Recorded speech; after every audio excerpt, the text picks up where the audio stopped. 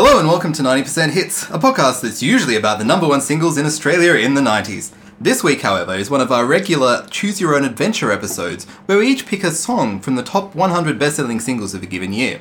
And this Choose Your Own Adventure episode tonight is going to feature us partying like it's 1999. So hi, I'm Tim Byron and I'm your host today.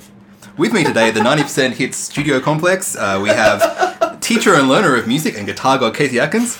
Hi. Digital marketing guru and Stephen Sondheim fan club member Danny Yao.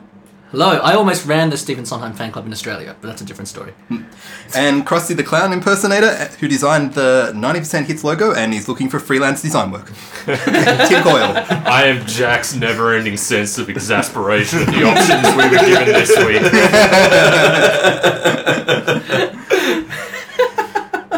So as usual, to find out what order we talk about the songs in, we've all picked the name of a movie from 1998, and we're going to put those names on a four-sided die that we're going to roll to see what song we're going to talk about next. And then we decided to pick a movie from 1999. Yeah, 1999 movies. So yeah, so let's go around the room What and did pick. you say? 1998. Yeah. Yeah. I'll say that one again, so you can cut it out. No, that's fine. Alright, so tell us what movie from 1999, we all picked. Danny. I chose Fight Club. Casey. American Beauty. And Tim Coyle.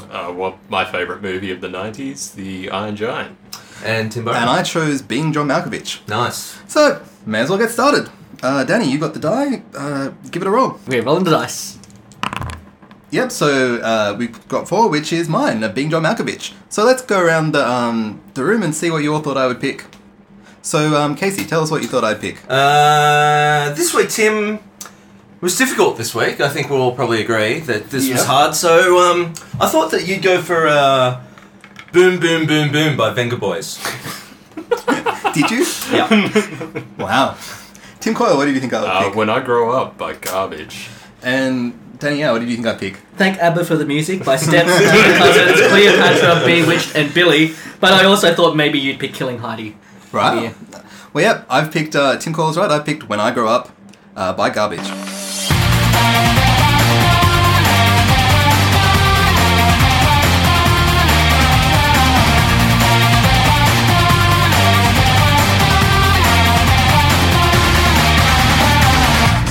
Cut my tongue out, I've been caught out like a giant juggernaut.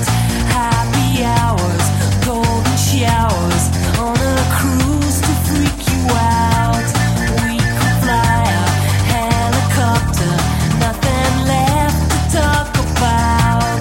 Entertain you, celebrate you, I'll be back to frame you when I grow up.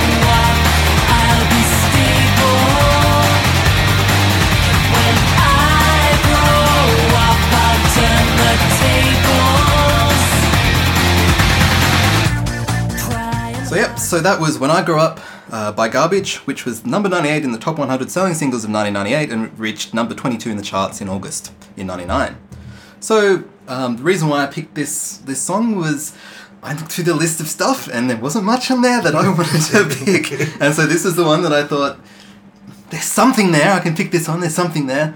And so yeah, for me, like, because like, you know, When I Grow Up, it's alright. It's just no stupid girl or like Vow or Queer or something. Like Garbage's first album is great and I love that. And I think that's probably because that's when I started paying attention to alternative music, and so they were just there at the time and one of the bands that was like, wow, they're cool.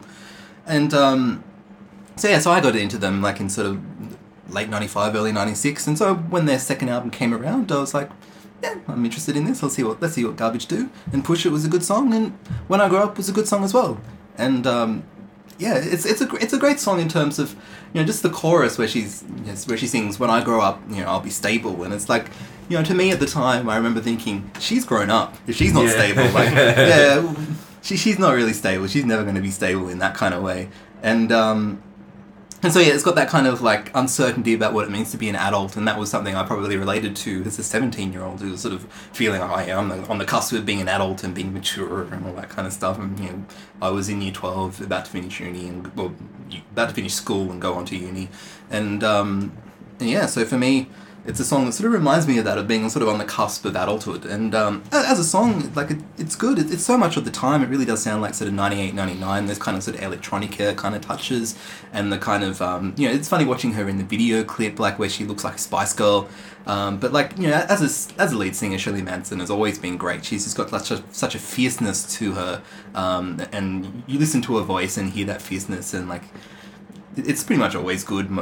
I haven't really heard too many Garbage songs that I've been like, oh, really? Did you have to? Because there's always something there. So, so that's why I chose Garbage. So, Tim Coyle, tell us about your thoughts on When I Grew Up. Okay. Well, I mean, is this the first time we talk about Butch Vig in any... you may also remember from such albums as Lead Paint by Delicious But Deadly. But yeah, I think that was kind of it. It was the initial thing about Garbage is who they were. Yeah. Yes. And that it was kind of an odd supergroup. And the thing is, they were completely different from what you imagined all these guys were going to sound like. Yeah, definitely. And having Shirley Manson as the singer was pretty integral to Yeah.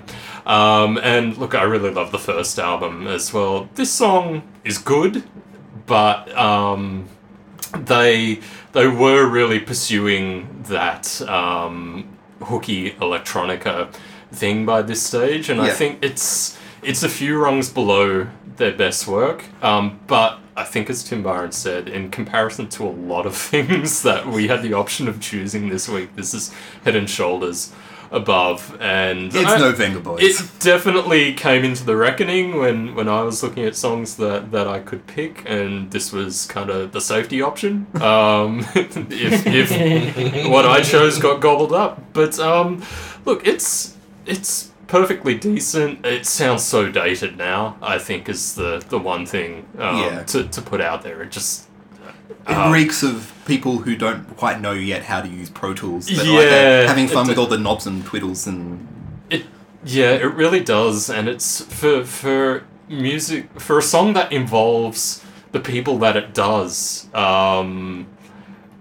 It's so oddly slick, in a way. I mean, yes, these people were involved in super professional productions, but this is another level of slickness and bigness to it, which, it doesn't ruin the song at all. Look, the one thing I will say, it's got possibly my favourite half rhyme in this period of music. No protection, God, I'm pregnant. It's such a great couplet there. And yeah, it's I think Garbage's work in general I'm quite a fan of. This song was that point where they drifted away into doing something that maybe wasn't so much going to connect with me, but yeah, there's still enough there in this song that I can still enjoy it in spite of all the reservations I pointed out. Danielle. Yeah, Garbage, that first album obviously was really, really big, and I remember all those singles, and I bought the album, and I bought some sort of tour edition with a bonus disc with the blue version of the cover. Is that the one that had the Tricky remix of Milk on it? Yes, probably. Why Tricky needed to do anything, I don't know. But, Ever. yeah. I don't know, I like Tricky. Yeah, well, but, yeah, I don't know. This song, it's really a song I haven't listened to since it was sort of around in the day. It's not something that really hit me at the time. Maybe it was where I was at the time, but it does sound quite like teeny to me. Like, I think I just sort of was too old for this song to some degree. And the band were not really doing anything I really... this is... But maybe that just comes from what we've all been talking about, where the band weren't at their prime at this point. I don't know the story about the making of this record, but it just feels like they weren't that energy. You have your whole life to write your first record, and they had like 7 massive singles of it, and then this was just sort of like, it wasn't really as good as any of the other singles. But yeah, this song was sort of fine. I have some time for Garbage, I guess. I got to end up getting a greatest hits, and but yeah, they're kind of a greatest hits band for me, and those songs are pretty good. And yeah, I had never listened to this song, and listening to it this week, yeah, it does sound very dated. On one hand, it sounds like it should be in the mid-90s, because it's sort of like a sort of silly Teenage Rebellion song. But on the other hand, yeah, those treated drums and that Pro Tools thing, it makes it sound like, yeah, it makes it sound like a really sort of modern, slick sort of pop record. So interesting to listen to, but yeah, I don't really think I'll be going out to listen to this song again after today. Right, Casey Atkins. Yeah, so I mean, I don't really have a great deal to add. There's really no arguments for me except for the fact that I've just done that thing, and I don't know whether you guys ever do that. And we had this conversation the other day, or maybe it was with you, with regards to a Paul Kelly song, that I did a Google image search for garbage, and then was really surprised when all these pictures of just garbage came up. Like refuse. Oh, is it the how to make gravy? Yeah, thing? yeah. When people Google how to make gravy, and are surprised when gravy recipes actually show up. Anyway, Photos of Martha Stewart kind of stirring flour into a tray. So this song, just like the rest of you, really, Garbage are one of those bands for me that I've never gone in particularly deep. Like, I've never bought a record, but I've always, and I've never gone to a show, and I've never paid the ridiculously close attention to them, but I still think that they're just an excellent band and are really, really worthy of all of their success and worthy of all of their fans and sales and everything. But again, like you guys, I think this is a bit of a nothing song as far as what they're capable of. The singles from that first record are amazing, and I think things that came after it were great as well when they sort of changed again. Well, they didn't change again. Cherry Lips and Androgyny and stuff like that. Yeah, that kind of stuff. Where I think, I mean, they didn't change, but they went a little bit more the direction of sparkling pop and even further than this.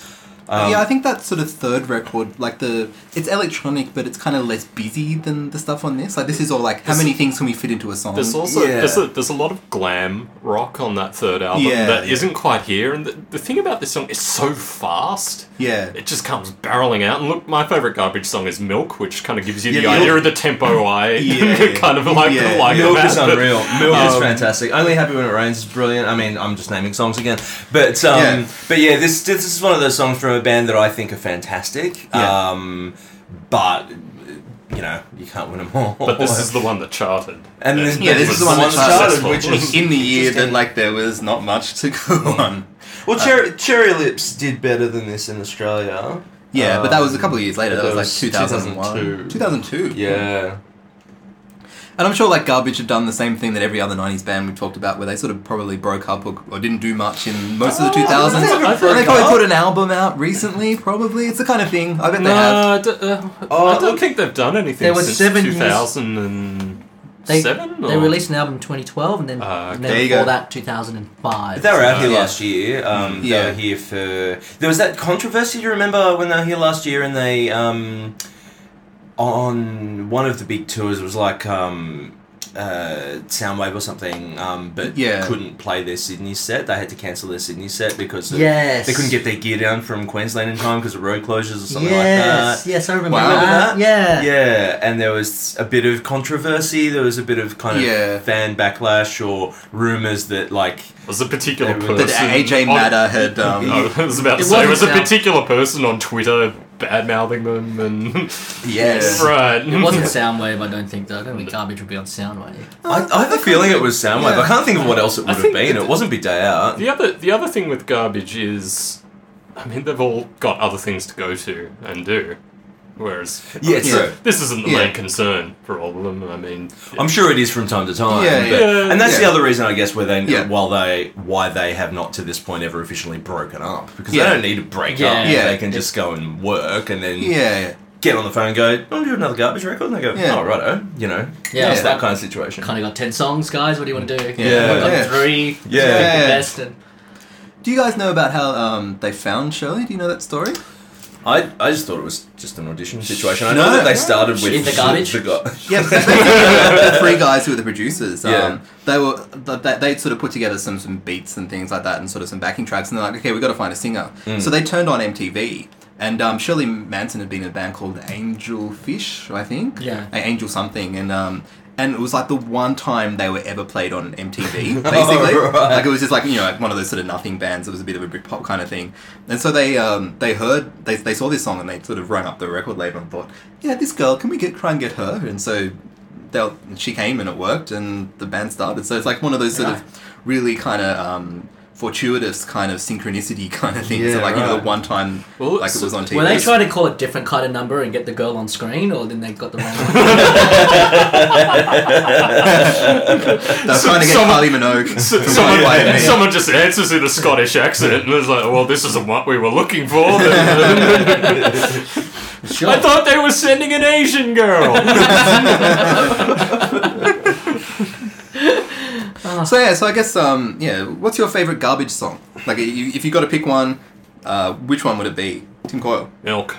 Milk. So do you like the one, like the tricky version that's got the kind of him sort of moaning in the background and all that kind of stuff? Or the one that's on the album? Yeah, definitely the album version. And yeah, I think it shows off what is great about Shirley Manson's voice in just all that's great about it, and it lets it be the centerpiece, and it's restrained in an odd way. I mean, you wouldn't say that about a lot of Garbage. Yeah. But I think their best work has a degree of restraint about it, and that's simply because everyone in that band knew what they were doing and knew when to hold back and when to go all out. And yeah, that they just hold back brilliantly, and it's such a moody, dark, and compelling song.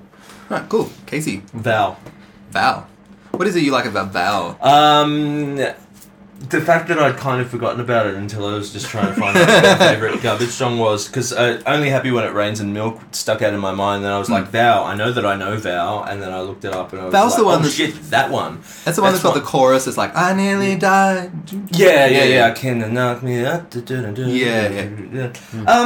I don't know what it is about it. I just thought I'd have to say the name of the song and you'd move on, so Yeah. I wasn't... Yeah, Val, like for me, that one's got that great sort of like like sort of like this delayed guitar-y kind of thing at the start. which at the sounds start, great, like you kind of just- builds and then builds. Yeah. Danny. I really like Stupid Girl, I think. Oh yeah, Yeah, Just it's like, proper. yeah. What about you? Stupid Girl is like the first one I heard, and so I think it's kind of that for me. Either that or Queer. Both of those like I heard about the same time, and like I think like pretty much all of the great singles from the first album are really good, and like could have been any of them, but like Stupid Girl is like the first one I heard, and it's got that great sort of Train in Vain drum riff at the start, which from by the Clash. Oh, really? Is that? Yeah, it's is a that- sample. Yeah. Yeah, right. Okay, there you go. And so it was funny. Like I remember listening to Triple M or something like that, and they would have played Train in Vain, and I was like listening to the start of it, going, "Cool, it's Garbage," and I'm like, "What's this other song?" Yeah. Brings us back to Ice Ice Baby. Ice Baby. Yeah. It's one of those things that you sort of assume that like, oh yeah, Butch Vig probably played that on drums, you know. Can I just say one more thing about Garbage? It's just like how strangely excellent is it that there's a band called Garbage? Like I just knew people like older people who hated the band or were dismissive of this type of music completely. Just went, well, it does sound like Garbage. It's like, it does. You know, sucked in. It's kind of All right, so I think it's probably time to roll the die and see who we have coming up next, Danny. So what have we got? So that's you, Danny. Fight Club. So let's go around the room and see what we all thought Danny would have picked. Tim Coyle. It's I found this a real tough one. I thought he'd go for the sweet pop thing, so I went She's So High, Tal Bachman. Casey Atkins. Every Morning by Sugar Ray. Casey just got knocked unconscious. Fight Club, man. And I thought Danny was going to pick You Get What You Give by the New Radicals. Hey, well, that's exactly my choice. So yeah, this is Get What You Give by the New Radicals. Hey!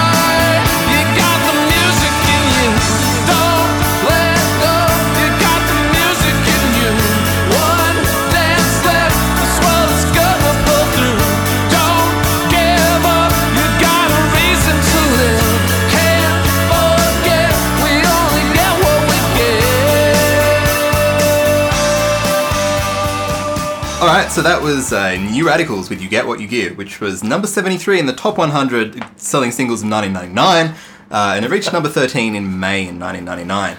For the benefit of people playing at home, Casey has just put on a stupid hat that looks quite a lot like the one Greg Alexander from the New Radicals I wears thought in we the had video. Greg Alexander with us. Our asses haven't been kicked though. Special guest coming in from, yeah. So, Danny, tell us why you picked the New Radicals. So a couple of people have touched on how this week has been a bit meh in terms of how. Taking the hat off, by the way. Thank you. In terms of how sort of the choices for the songs, Yeah. but this song is one that I do genuinely love as a one-hit wonder or whatever it is. Like just listening to the song again, it's just got so much energy and so much euphoria, and it's just a pleasure for me. And I know it's kind of silly, but I think it knowingly so, and it's a lot of fun. Like the all the little bits, and it's very well written when it comes down to the end of the day. And you look at it, so yeah, it's just a whole lot of fun. Really, is the main reason for me to choose this song. It's just like, I mean, I've got that New Radicals record, and I sort of know more about them and stuff like that. But it just doesn't take away from this song for me. It's just a blissful pop single. So it's sort of the perfect, vaguely alt rock pop song from '99 for you. Well, no, I was actually going to say that this actually sounds like 93 UK. Right. Okay. You know, it sounds like Unbelievable or something like that. It's just like it's an anthem for anthem's sake, which is something that's particularly British, and to write. And you know, this is the era of.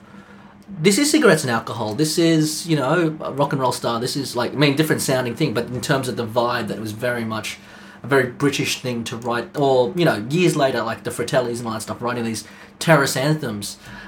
It was just another really good one. No one does this sort of. But he wasn't British, was he? No, No. he's American. Yeah, but there was So- just. so it was but sort of that's that just kind of what it sounds cross-pollination. like. Yeah. It sounds like that. So that's sort of. Yeah. But you know what else is there? Like, there's that energy that is so unlike that, and it reminds me of that early sort of anthems. So for you, it's the vibe and the sense of energy to it, and the The lyrics nice. Like Yeah. the lyrics is like it's again it's as open ended and as any good sort of fun pop rock anthem should be, and yeah, it's fun. So I think Tim Corliss had an interesting look on his face as we've been talking about this. Tell us what you think about this song, Tim Corliss. Quite a few layers of this song for me because Really? it's kind of odd, really. Yeah. Look, when it came out, Was it like funny or something? when it came out, I really hated it, and there's a number of reasons for that. I think, you know, one was my first exposure to it was the video clip, and Shopping mall. yeah, and just kind of more his mugging for the camera and the dancing like the lesser spotted stipe.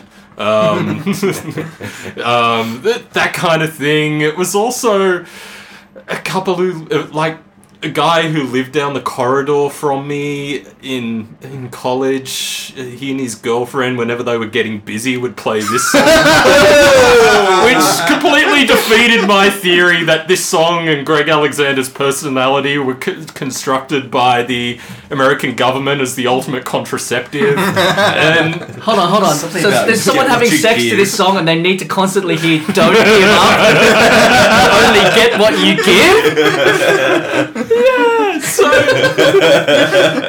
And I mean, we've touched on it a few times of just where I was at this time. Was look, I think Greg Alexander was trying to position New Radicals as being, in some capacity, a political band, and I think my snooty 18-year-old self was, well, they're not fucking Mission of Burma, are they? And this is the thing. Listen, So the album's called, like, Maybe You've Been Brainwashed Too. yeah. Right?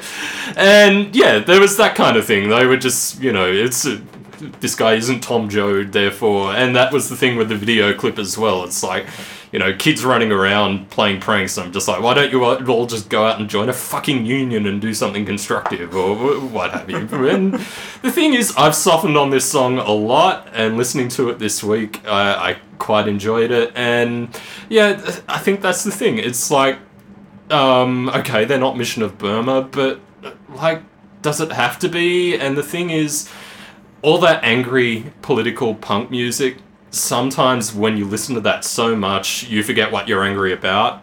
And for me, this song encapsulates just kind of like what's good about it and what I enjoy about it. It's kind of what we talked about with Mbop. It sounds like those 70s songs or those 70s kids TV shows where it's so joyful and it's incredibly positive.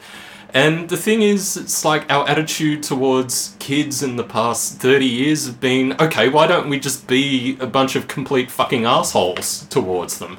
Rather than, saying, life is good and worth living and being happy about. And, we've lost that, and I think this song captures it. And particularly in late 90s Australia, the prevailing political attitudes were starting to be, the good things in life are being a toxic thunder cunt towards everyone. And this song is so anti that, I've come around to it in a big way, and I think it just captures that joy of being young, and that's something that's worthwhile, and it's something that's worth protecting. And I think that's a good thing, and it nails that. It nails that energy, and it gets the tone right, and it doesn't have to be Mission of Burma. And so for me, lesson learned. Casey Atkins. It's really funny that you said what you said about it sounding British. I thought they were British until yesterday when I looked it up. No, but because I think he worked with like the Spice Girls. Well, I mean, we'll get to that. Yeah, we can talk about his post or the post New Radicals, Greg Alexander, later. Which, well, I mean, there's more post New Radicals than there is New Radicals. Yeah, there is New Radicals. So this song, I've roller coasted on a number of times since 1998. Yeah.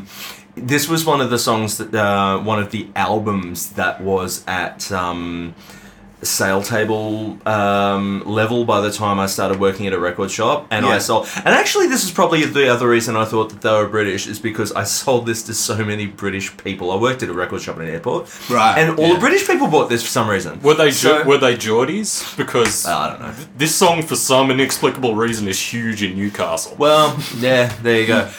So that's why I thought they were British, and I spun the record a couple of times back then, and I thought it was pretty good. This song and that other single were obviously the standouts. What was the other single? Someday We'll Know. That's the one, yeah. Yeah. But the rest of the album was pretty good, and then I've just had, like a lot of us, just had this song beaten into my skull continually over the last 10 years in that car ads and whatever. And then listening to it again this week, and I'd kind of written it off because of all that. And being able to listen to it again objectively this week, or allowing myself to, it was interesting. I think it's an amazingly well-written song. If someone, like you said, Danny, it's anthemic, and if you wanted to write a song that could be used in about a billion different things, this is what you'd want to write. It's not offensive to anyone except the people that are just sick of hearing it. It would go in any situation, and it's not too heavy, but it's also not too ridiculously sheeny, shiny, poppy either. So it's beautifully produced and beautifully written. I won't listen to it a hell of a lot more actively. I'm sure I'll hear it again a hell of a lot more. It's just one of those songs. But I think it's a beautifully put together thing for what it is.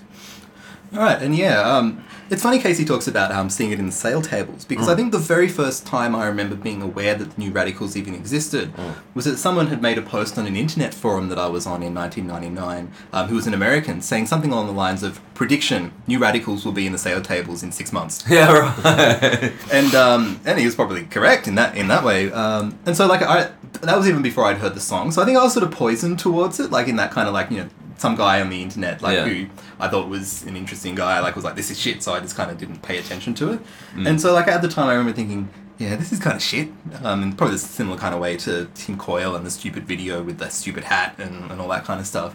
And, But yeah, I've definitely softened on the song since then, and I listened to it. Casey's put the hat back on for all those listening at home.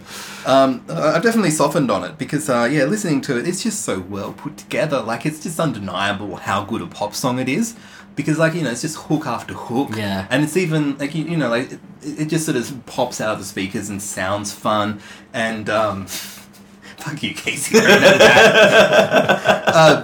yeah, like, listening to it is interesting because, like, he's trying to be that sort of alternative-y kind of stuff and say sort of things politically. And honestly, to me, this is a song that kind of sounds like Supertramp. It's got that piano going. Does sound like Supertramp. It kind of sounds like Supertramp. And yeah, I'll give you that. That's awesome. I love Yeah, there's nothing wrong with love that. Supertramp. Yeah, you would. Yeah. It's that kind of road sound and things like that. And it sort of sounds like Supertramp. And so hearing that, like, as I've been listening to this in the last week, I'm like, yeah, I can see what he's doing. The thing I love pushing about the same sentiment as something like All Right.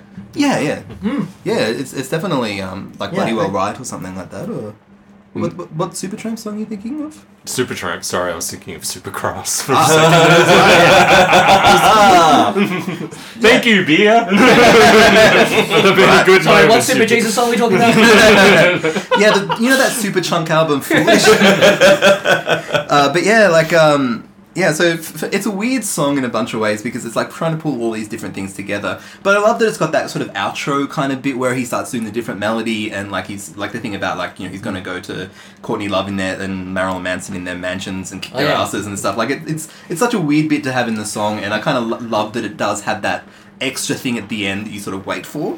To tie it back around though, I watched the live version today and I swear he said Shirley Manson in that part. Yeah, right. Yeah. I guess you Well, could, the anecdotes of that, and my favourite one is that he encountered Beck at a supermarket and then went up and apologised to him. that was the context he got. I mean, used in the basically, song. Greg Alexander probably does have one of the mansions that's nearby to Beck and like Courtney Love because he would just make so much money off like just the idea sink that for these this. two guys are hanging out in a supermarket. I mean, it was probably and they don't have robots to do their shopping for them. It was probably his mansion that Justin Bieber recently egged. So do we talk about? I mean, the story that I read, and it was interesting.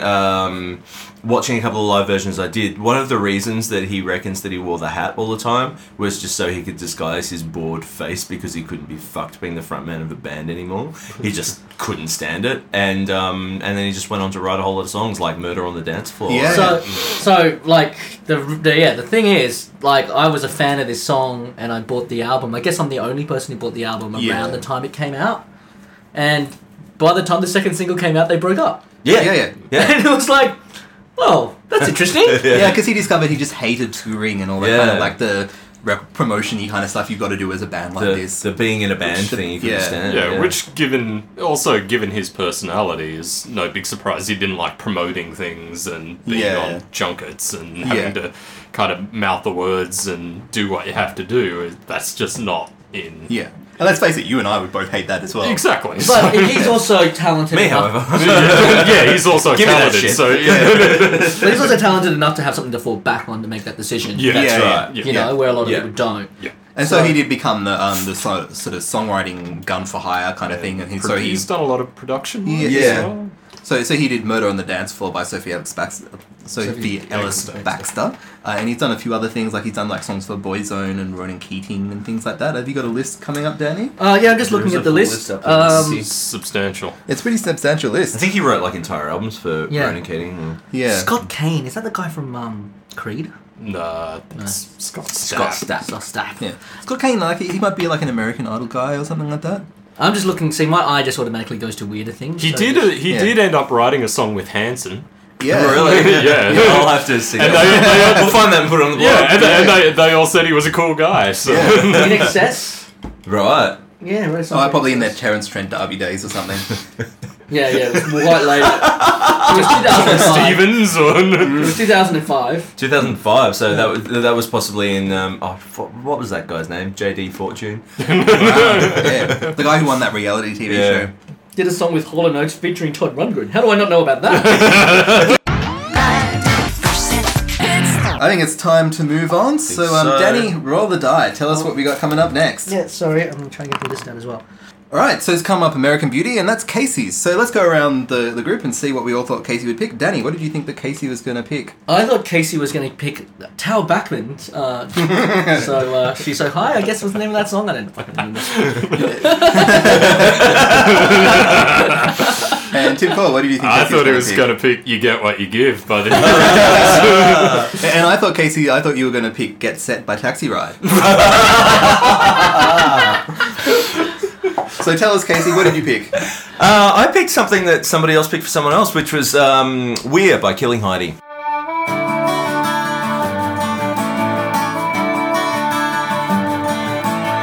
Oh, friend of mine, we will never lose the time that we shared all these years.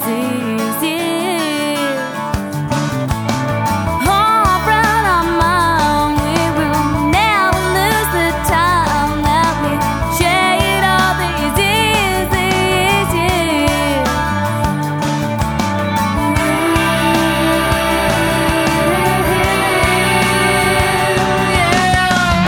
Will you make it in the end? Through all the twists and turns, will you fall through your dreams? Not as easy as it seems.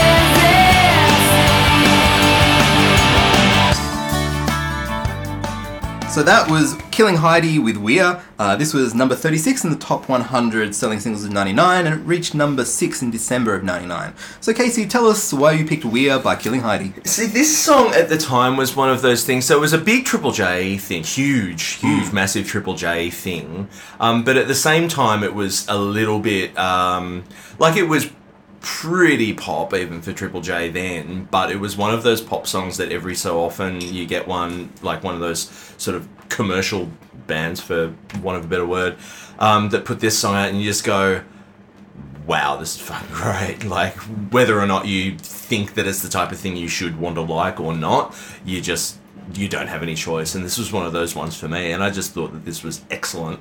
Her voice was brilliant, and yeah, I just thought it was just a really, really amazingly catchy song.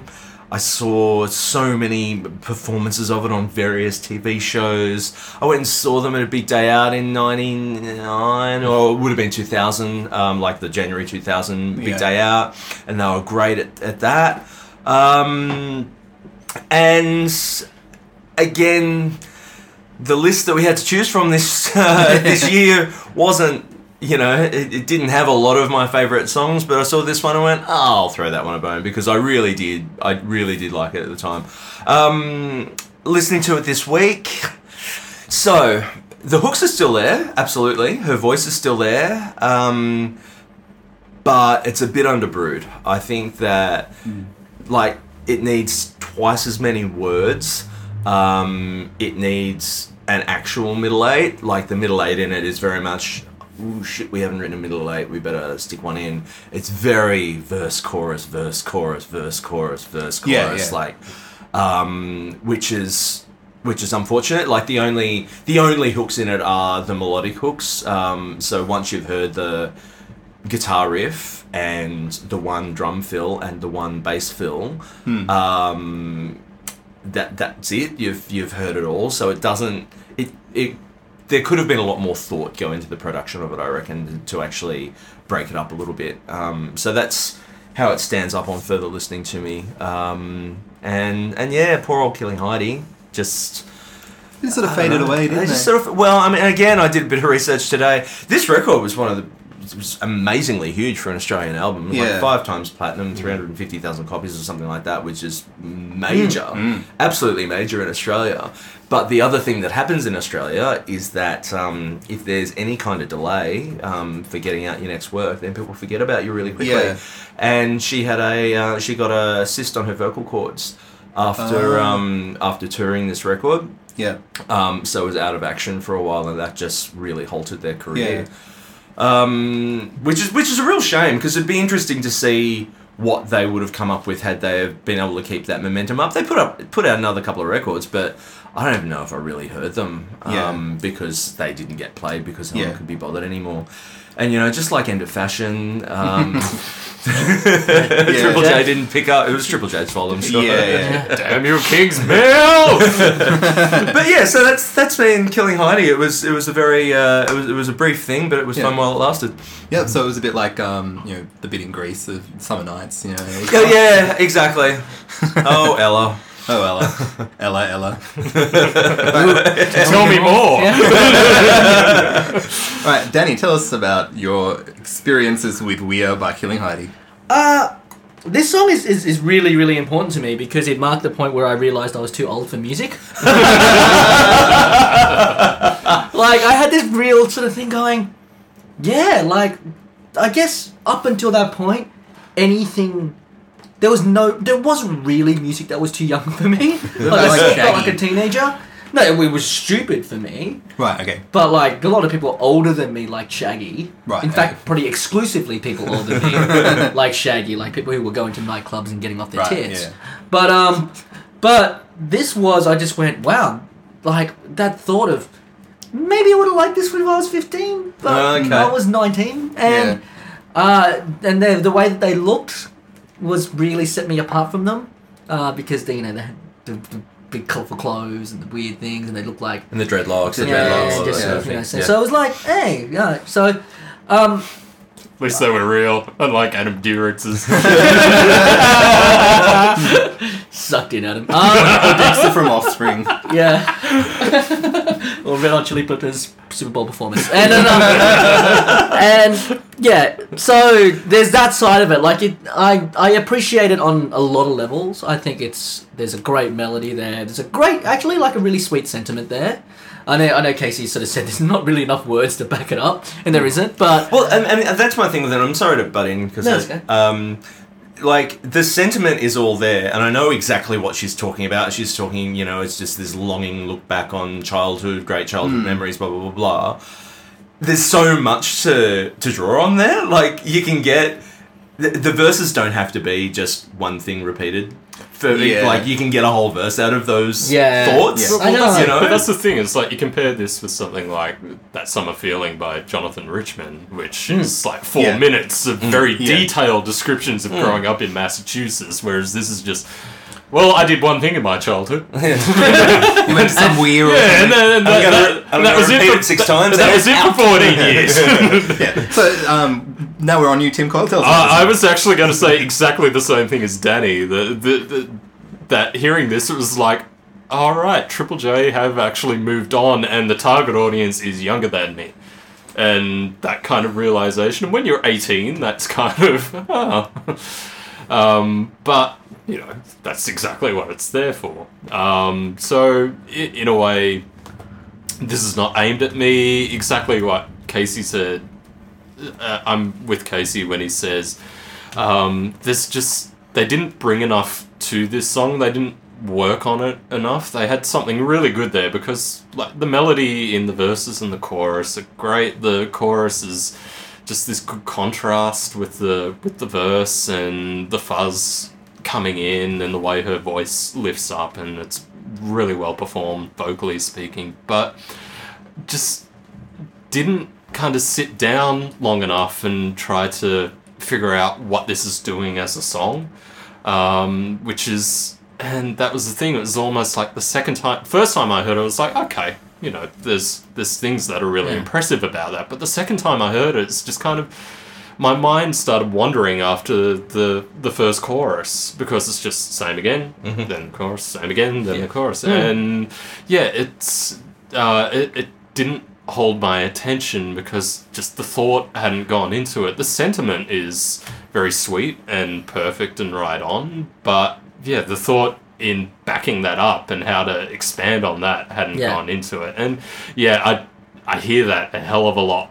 I hear that a lot more now, even more so than what I did back then, because listening to it this week, it was a case of switching it off after the first verse and chorus, because that's it. Yeah, wow. So for me, this is a song that I think at the time, like I thought it was, it's alright. I didn't hate it being on in the background. It's not a song that I would have turned off if it came on Triple J, which I listened to a fair bit at the time. But it wasn't something that I paid that much attention to. I think like this was a point when I was sort of doing my HSC and stuff like that when this would have been around. So maybe I wasn't paying that much attention to it. And so it would have been on and I'd been like, oh yeah, this is alright, but I wouldn't have ever paid that much attention to it. I think it's probably the kind of thing that I would have liked the first 2 or 3 times I heard it, and then after that it was a bit, Listening to it now, what it really, really reminds me of is being, because like being in bands and like you played in these sort of, on these lineups on Wednesday nights and like, Tuesday nights at places like the Hope Town.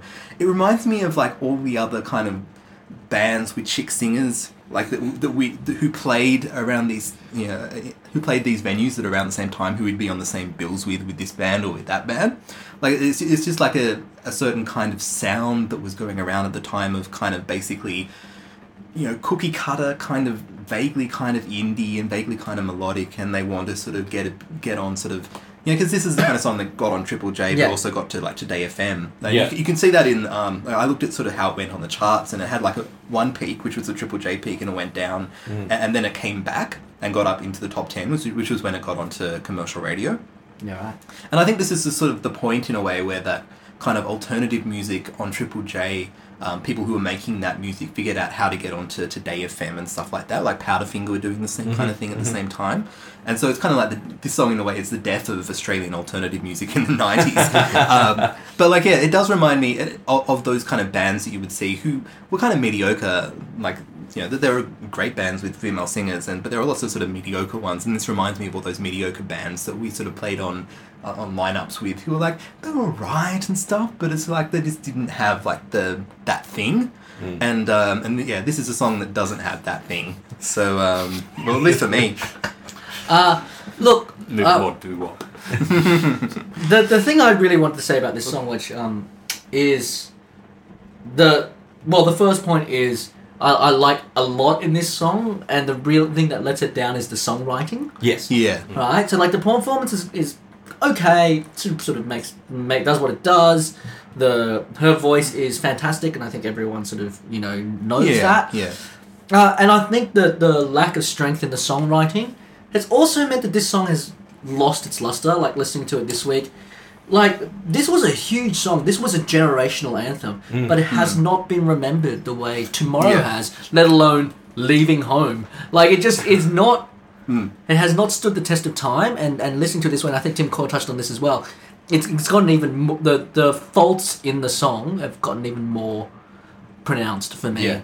So it's kind of strange. Like what happened to it? It's that thing of trying to imagine this song as if it were played in a film to date the era, or would you choose this or something else? If you would got an Australian film in '99, you'd probably set choose, in '99. I reckon probably you'd choose probably My choose this. My Happiness. You'd by choose something else. Powderfinger. I don't know. I think this is dated really well because it does. Yeah. It does sound quite dated to me. I mean, a lot in the rhythm section sounds really dated. It's really like. I don't know if you guys watch the clips as well, or watch any live footage or anything like that, or live footage. But the actual clip is difficult to track down. It's on. I did actually end up finding it on YouTube, but it's not on YouTube Mobile. It's one of those ones. So it's just weird. Yeah. And I guess this is the point where we point out that this wasn't available on a lot of digital services. Yes, so the other Killing Heidi albums were, but this one wasn't. But what I was going to say about the rhythm section is that they're like the bass player and drummer have obviously been plucked from like metal bands. Right. And I read on their thing that they like that their original rhythm section were kind of replaced once Paul Kosky got involved, and these guys just look like they were auditioned. Yeah. Was this also a case of they grew up in a town with 600 people, therefore your chances of finding a working rhythm section are very minimal? Yeah, I reckon. Yeah, right. And then you come to Sydney, and then you hire 2 people who would go on to play in Sleepy Jackson, I guess, and then just like, Were they? sort of Really? no, but like, you know what I mean? But it was the same thing with Sleepy Jacksons. Yeah. Those guys didn't look like the music they were playing. Yeah. And there was only one talent in that band. In both those bands. Yeah. Justin Bumford, how you doing? The other thing I wanted to know about this song, and I don't know if you guys know it. So was this song written to be like a Triple J hit, or did it get picked Yeah. up out of? Yeah, it was because their story was that they won the Unearth thing with a song Oh, they're called another Unearth band, right? with a song called Kettle in like '96 or so, and she was super young at that point because she's still super young at this She's point. 17 at this point. That's the thing. Like when I did the maths today, and when I saw them at Big Day Out in 2000, she would have been 16 or 17 then. Yeah. Right. So she was super young, and like the song does sound like something written by a teenager in that kind of. They don't quite have the teenagers often don't quite have that sort of. Sense of perspective and things like that can really make for good lyrics and sort of knowing how a song works. Like there's a sort of tunnel vision that you get with teenagers in a way, and this sort of song has a bit of that, and it's probably why it appealed to teenagers at the time. But it's why it doesn't last in the same kind of way. Alright, so that brings us to the last movie that we picked, which was Tim Coyle's, which was... The Iron Giant. The Iron Giant. It's not a movie I know, Tim Coyle. That was the greatest film of the 90s. Brad Bird. It is an unbelievable film. It's the best Pixar film ever. Everyone, well, except it was made by Warner Brothers. Exactly. So. Yeah, it's the best Pixar film that Pixar did make. Alright, so tell us... So we should go around the room and see what we thought Tim Coyle would pick. Casey Atkins, what did you think Tim Coyle would pick? See, I've obviously been trolling all night. Yes. Probably got that by now. Yes, the Venga Boys But give me off to that. Yeah, but you've stolen my thunder because I had... I thought that he'd choose Everywhere You Go by Taxi Ride, the second single. The considered opinion. Yeah. Danny Yao, what did you think he'd pick? I thought he'd pick Thank ABBA for the Music by Tina Cousins, Bewitched, Billy Piper, and It was just Billy in those days, Yeah. I believe. I thought that Tim Coyle would pick the song that I truly wanted to pick, Which was? which really I wanna will know. tell you in my honorable mentions. Alright, Oh, okay. the mystery is building. We'll have to find out what this song was. We're going to keep him right till the end. Yeah. And I thought Tim Coyle was going to pick "Do Wop That Thing" by Lauryn Hill. So I've Yeah. So tell us, Tim Coyle, what you thought. Yeah, Tim Byron was right. It's Do Wop That Thing by Lauryn Hill. Yo, remember back on the bully when cats used to harmonize like. Yo, my men and my women, don't forget about the dean. This is not the most the king. Yo, it's about a thing. Feel real good, wave your hands in the air and lick 2 shots in the atmosphere. Put 'em up,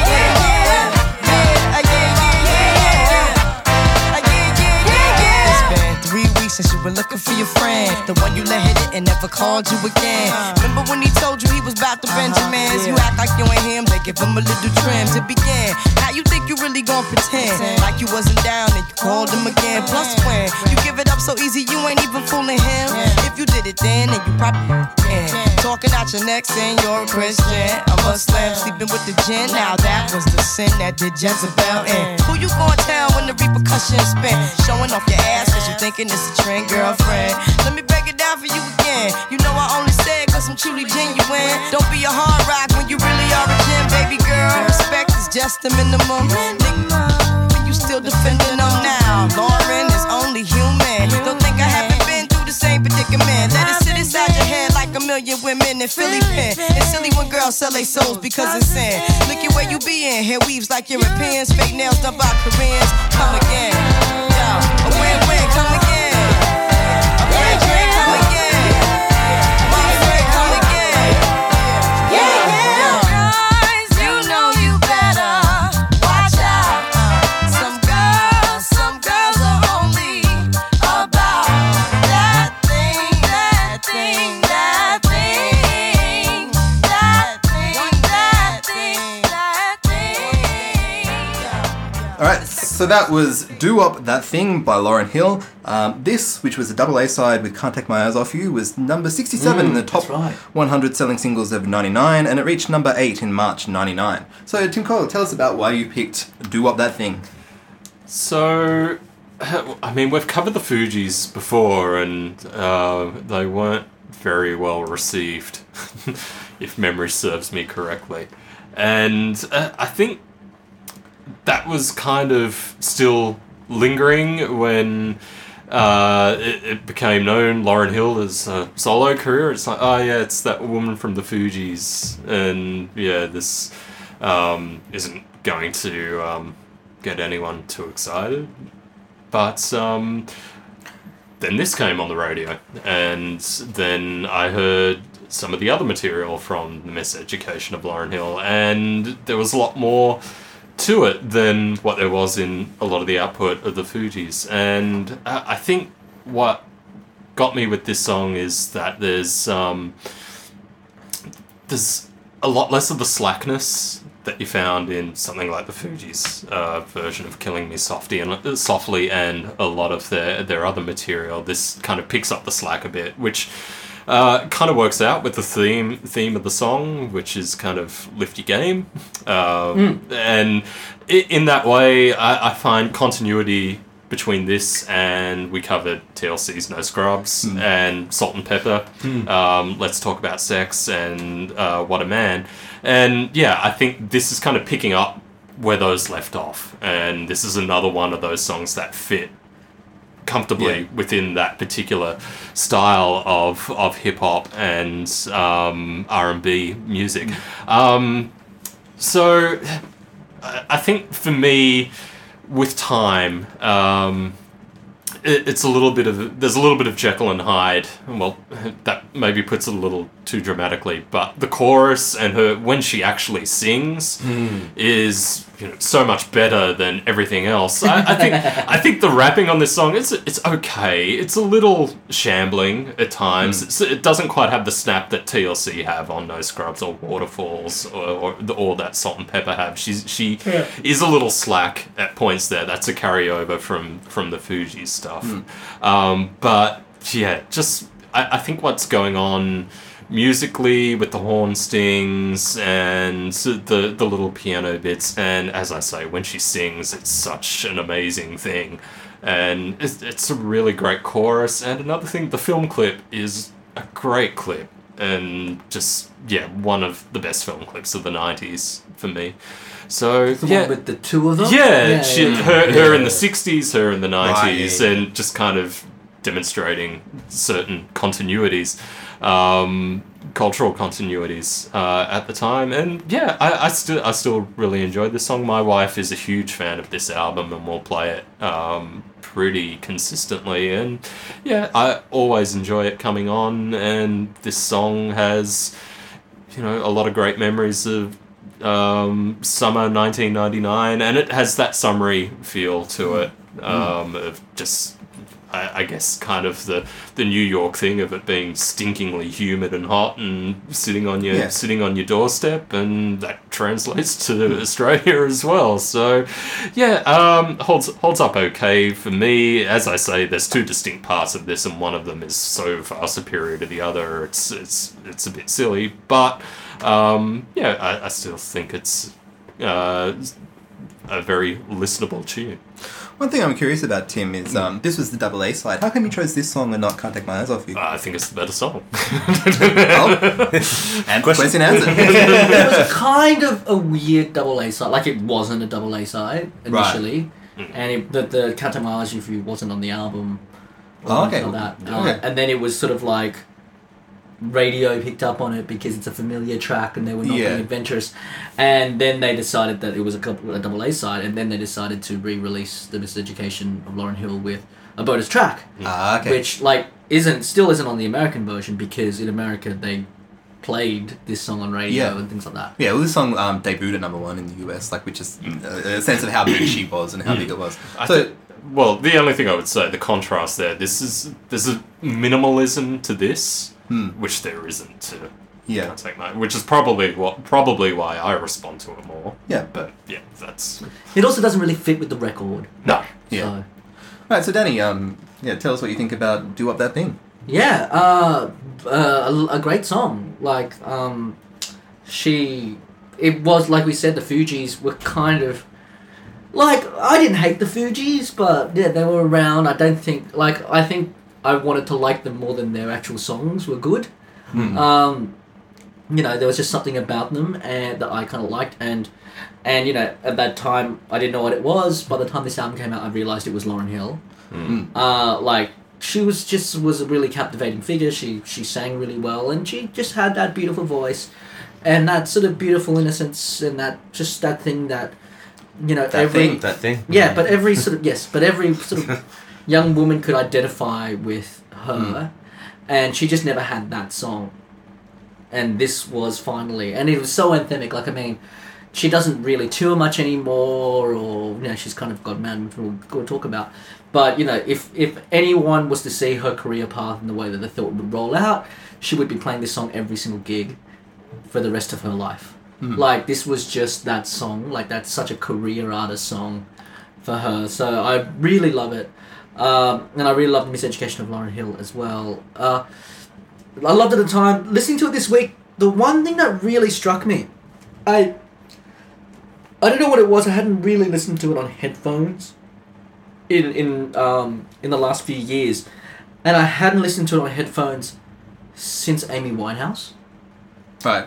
And it was so familiar, that tinkle the piano with that really awesome beat, that modern drum beat behind it, and then a great voice on top, that neo-soul, tapping into the 70s, but just going modern woman. And I just went, wow, this has not dated at all. Like, if this was an Amy Winehouse, like, it could fit in with that world. And Amy Winehouse, in fact, like, she had a song that she would sort of go into this song from. Oh, really? Yeah, so she would sort of like do a medley of this song in one of her songs. Yeah, because the tinkle of piano. Yeah. Is it like Tears Don't Dry in the whatever that song is with the same sort of piano beat that Mike Watson? Oh, I forget. So I thought, and there's that, and there's Alicia Keys, and there's all these sort of things that is still around, and it's a shame poor Lauren is not around to enjoy the fruits of what she sort of pioneered. The film clip is great. The image of her there, one with, is it like sort of, she's got like dreadlocks and stuff in one, and then like cool straight hair in the other. Yeah, she's got like sort of Supremes. She's got the beehive. Yeah. Kind of had the guys in suits with horns behind her. Motown-y kind of thing, yeah. For those playing at home, Casey's just put on the beehive. Bees! So come back to Nicolas Cage. And I'm in the bear suit, so bees! So I think I might go next. Yeah, sure, yeah. For me, this song, like, Lauryn Hill was one of those sort of people, like, for me in 99, that I kind of knew they were around, and, like, I'd sort of maybe see the video for this on Rage, and sort of maybe hear it on radio here and there, and think, oh yeah, this is good, but I never kind of, like, had that kind of moment of paying attention to it, of going, okay, I've got to listen to this. It was just one of those things that's sort of in the background that was sort of nice enough, and I knew, like, I probably should pay attention to this at some point, but I just never quite got around to it. And, but, it's such the big song, and it's such the influential record. Like, there is a lineage between this and Amy Winehouse and all that kind of stuff. And so I eventually probably downloaded this album illegally, 2006 or 2007 or something like that, back in the days of torrents and things, I forget, something like that. And listened to it, and yeah, it's great. And this song is one of the best things on the album. I love this one. I love Everything Is Everything. That's the other Everything one, is unbelievable. which also has an unbelievable film clip as well, with the kind of like the turntable kind of thing going on. And but yeah, listening to this song this week, it's a great song. The kind of slackness, I don't really mind. It gives it a kind of sort of laid back, relaxed kind of feel that really works to it, and so yeah, so the rapping and stuff I kind of like in that kind of way. It's got it's got a good sort of message lyric wise. It's sort of like no scrubs or scrubettes, kind of thing going on. Like one of the verses is about like and I think that thing of the title is kind of the just being a selfish ass who's only really interested in like getting what you can get, like money and sort of. But you get what you give. You do get what you give. And all times back. And so there's that lyric. Everything is connected, man. And then there was that lyric about Shirley Manson. That was. And like they'll make it in the end. Killing Hardy had dreadlocks. The Rand Corporation in conjunction with the vampire people. What are you going on about? Reverse vampires. Reverse vampires. Have hatched a plot to deny Lauryn Hill breakfast. That's right. So this is a great song. It does sort of, like Danny's right, it doesn't really sound like it's dated in that kind of way. It still sort of sounds modern, and like you'd have a hit with this today, I suspect. Yeah. So good work, Lauryn Hill. This is better than Killing Me Softly, so Good work. It really could be an Alicia Keys song or a Beyonce song or like Yeah. so many of the Yeah. or Leona Lewis even like all those sort of Yeah. and like to some degree I feel if it was Yeah. a Beyonce song or an Alicia Keys song, it would be produced quite differently. Yeah. But, we're getting ahead of ourselves because we haven't heard what Casey thinks of this No, song. we have So not. tell us, Casey, about this song. It's alright, moving on. This one passed me by at the time, and I don't have a huge memory of it from the time because it was really just not on my radar, this kind of music. And I recognised it when I listened to it this week, of course, because it was huge, but it was one of those things where I listened to it, and the first time I listened to it, I thought it still suffered from a little bit of the, we talked about last time when we talked about the Fugees and people just having a conversation on the track for some reason. Yeah. It suffers from a bit of that, and I Yeah. was a little bit put off by that, but I still liked her singing and the hook a lot. And it grew with every listen, this one. Like, this was a real, like, every time you heard something new in it. And that groove is amazing. Like, the drum track in it is just incredible, and I love it. And it's really... Is it a sample? It's nothing I recognise. I don't have but- an existing sample, but it's definitely sampled. Yeah, Like, it feels- sounds like it, yeah. Yeah, but and yeah, so there's something about it which I really dig, but I certainly didn't have an opinion of it at the time. I kind of agree with you, Tim Coyle, that there's the singing parts of the chorus part is a way superior to the rapping part, but that's probably just me or us as well in terms of, in general, I just respond to that better. Yeah, so I think another way of looking at it is kind of that real contrast between the two, which really pulls you into that chorus more than you otherwise might be if she had been singing the whole way through. Yeah. So there's that aspect to it. I have to say, Casey, my experience with the song when I first heard it was pretty similar to yours. Like, it was, oh, what's this? It's the girl from the Fugees, whatever. Yeah. I'm sure she might be doing something interesting. Listened to it the first time, it was great. But it was a grower.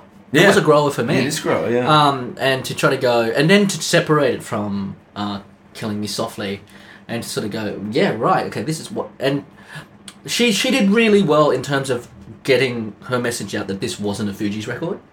Right. Yeah. Right? This is me. This is Lauryn Hill, and from the album cover, the name of the album, which everyone knows, such a great name album for- title. Yeah. like, it just went, this is not what you know about me, and Yeah. and she did it all in the first song, and I just am in awe of someone who can pull that off. And there's that thing where it reinforces, I guess, a lot of assumptions about what the Fugees were. It's like, okay, now she's unshackled by those two slackers. One time. 2 times. By one time and two times. Just Yeah, you guys keep talking. I'm just going to say one time. just mumbling on about shit. Alright, so that brings us to the end of the very last Choose Your Own Adventure in the 90% hit series for 99. We picked the 4 songs we picked, and we've talked a little bit about how we thought this was a pretty barren year for songs we liked, but we all Barren probably... is a good word. We'll probably have a few honourable mentions, the songs we could have picked on another day, so Tim Coyle, tell us about the songs you could have picked that... Actually, can I go first on this? Alright, yeah. Oh, because you yeah, had the song you because were there's a gonna story. pick. So tell us what song you were going to pick, Danny. So look, we choose these songs sort of beforehand and things like that, and then there's the last couple of weeks for those who have been following along at home. There's been a couple of like deadlocks and stuff, and second guessing of each other, and it's basically just insanity. It's like trying. We've been doing this for a long time now. It's Yeah. getting a bit silly. So We've been hanging out with Lauryn Hill as a consequence. there is a song that I wanted to pick that I just kind of thought one of you guys was definitely going to pick, and Yeah. was going to take it from me, and that was "Bad Touch" by the Bloodhound Gang. Really? It is a hilarious song. Come on, we all like you and me, baby. We ain't nothing but mammals. Like, come on, it was just like it is just got the X-Files references. It's got all the sort of pop culture references. It's silly. It is. I think a fantastic pop song. It's no why is everybody always picking on me. That's I mean, that's amazing as well. Because I run like a girl and I sit down and pee. your best friend at school is the lunch lady. Exactly. It just brings joy to us. That And there's the great line from Firewater Burn, like that he's not white like Jack Black is, that he's or black like Barry White. Yeah, I'm not white like Yeah. black like Barry White, but I'm white like Frank Black. Frank is. Black, Yeah. Jack Black's a bit later. Yeah. I saw the Bloodhound Gang once, and they told a series of jokes between songs. Was that at the Grudge Fest? Yes, we yes, did. I was there as well. That was awesome. Did So- they perform in bear suits? No. They could have though, like they were that kind of. But my band. 2 favorite jokes that I still remember from on stage was, what did the mother say to Michael Jackson? Can you please get out of my son? And what does Mother Teresa and Princess Diana have in common? They both dead. So And the drummer from Def Leppard's only got one. The drummer from Def Leppard's There only you go, got one. Bloodhound Gang, comedy genius. that's a level. They had a great song called "Diarrhea Runs in the Family." So they were basically Americantism. Yeah, Americantism. The other songs from this year that were very important to me was "Burning Down the House." Yep. That album, the Tom Jones duets album, I just love to death. And then there's a whole lot of stuff that like from artists we've covered. So like I really quite like Scar Tissue or whatever. I have to say, I was discovering ABBA around the time that shitty ABBA song came around. And he wants to thank them for the music. Yeah, so that was like a weird thing and would have been an interesting story, but we'll let that alone. But yeah, otherwise, I sort of agree with everyone that it's sort of a very short thing. Sorry, just one other thing. I don't mind Every Morning by Sugar Ray. Everyone knows that riff. It was a good little riff. I mean, that is a great example of a good song happening to bad people. I should have given Coil that one. And that's what I thought Coyle was going to pick. So. Alright, speaking of Coil, I mean, other than some of the ones that were, Garbage, as I said, were basically the safety option, and beyond that, there's not much. I mean, Chris Isaac's Baby Did a Bad Thing re-entered due to the Eyes Wide Shut soundtrack, but I think we'd said all we could about Chris Isaac a few months ago. So I mean, that's probably the best song on the whole list. But yeah, kind of elected not to go there again. But beyond that, it makes for shameful reading. I mean, really, Sugar Ray? We're compelled to say, Sugar Ray weren't that bad. Smash Mouth weren't that bad. Yeah. I mean, that's what we've come to. Well, that Lauryn Hill, like I might go and do my mentions. That Lauryn Hill song was something I was thinking about. I figured Tim Cole would pick it, and I was right. And I figured you would pick the New Radicals, and I was right about that. So I didn't pick either of those, but they were ones I was thinking about. But yeah, the Lauryn Hill song is probably the least slick song on the whole 100. Like it's a really slick kind of like very sort of synthetic, electro-y kind of sounding bunch of songs, really. And but yeah, like for me, Scar Tissue was something I thought about picking. That was like of the things on the list, probably the one album I'd actually bought at the bands. And yeah, Get Set by Taxi Ride I think is pretty good. It's actually not a bad song. It's not bad, yeah. And so I thought Casey would pick it, but no, but... Especially in the context of this list. Yeah. So yeah, Casey, tell us about your honorable mentions. So many great songs. We've got Living La Vida Loca here. Also Shake Your Bon Bon. And Shake Your Bon Bon. I mean, we've got... Have You Ever by Brandy? We've got I mean, come on. The Millennium Prayer by Cliff Richard. I mean, come on. Wild Wild Wild West by Will Smith. Will Smith from Millennium. Or that movie, Wild Wild West. Swear It Again by Westlife. I don't know any of these fucking songs. I really don't have anything else that I could have come close to picking. I mean, All Torn Down by The Living End is a great song, but we talked about Living End last time, so you know, there's really nothing left. 98 Degrees. Yeah, and Beautiful Stranger by Madonna was okay. Oh yeah, that was definitely one for me. I mean, it's not... Because that's from the second Awesome Powers, maybe? Yeah. Freak on a Leash by Korn, I guess. No, I'm kidding. It was... There's a lot of Korn on that one. Yeah. It's surprising amount. It's the rise of new metal in 99. That Madonna song was William Orbit, who produced 13 Durst by of Blood. Times, it was the Durst of Times.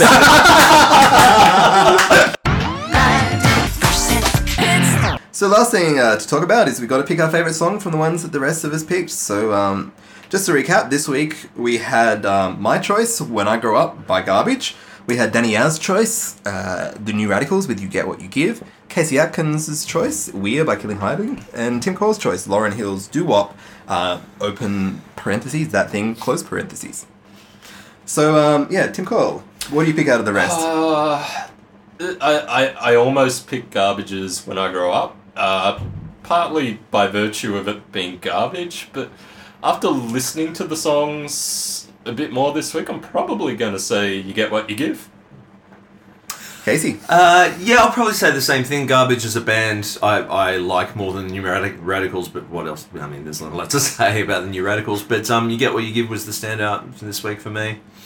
Danny, you don't get to choose. You Yeah, get I what you know. give. So it's got to be Lauryn Hill. All right, It's a because fantastic song. you personally don't get what you give because you gave You Get What You Give, but you're not going to be able to pick it. So yeah, Lauryn Hill.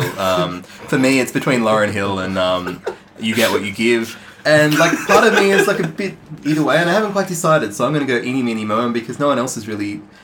Oh, Pick Weir. no. I think I'm going to pick Lauryn Hill. So it's Deadlocked. Deadlocked. Yeah. So I think that's the end of Partying Like It's 99 for us at 90% hits. And so, Yes. yeah. So, Casey, tell us about the general internet presence of 90% hits. The general internet presence of 90% hits, which will live on, even... In your nightmares. So you can email us at 90percenthits@gmail.com. You can follow Zombie 90%. You can follow the Facebook page. You can follow us on Twitter. Following this episode going up, I think the most action you'll probably get online will be the Tumblr blog. So Tim, you can tell us about that. Yep, Tumblr blog. We post extended thoughts on these songs, and we also post some of the other honourable mentions and songs from the time. So I'm probably going to be posting the video for Everything Is Everything by Lauryn Hill, as well as Tim Cole's post of Do Up That Thing. And the second New Radicals track. Yeah. That there was a second New Radicals track? And all of the Bloodhounds. Yeah. Yeah. Somehow they became a feature. And look, we will do at least one more episode just to wrap up what we're doing. We kind of have an idea and we'll work towards that in a couple of weeks. Well, we have my entire criminal profile on Who Killed Mary. Yeah, we're going to finally figure out who it was that killed Mary. Yeah, Adam Duritz and Michael Stipe are on it in, the alternate world, Bizarro World version of True Detective. Stipe is so in the McConaughey. So if Woody Harrelson and McConaughey ever figure out what happened to Mary, we'd like them to let us know.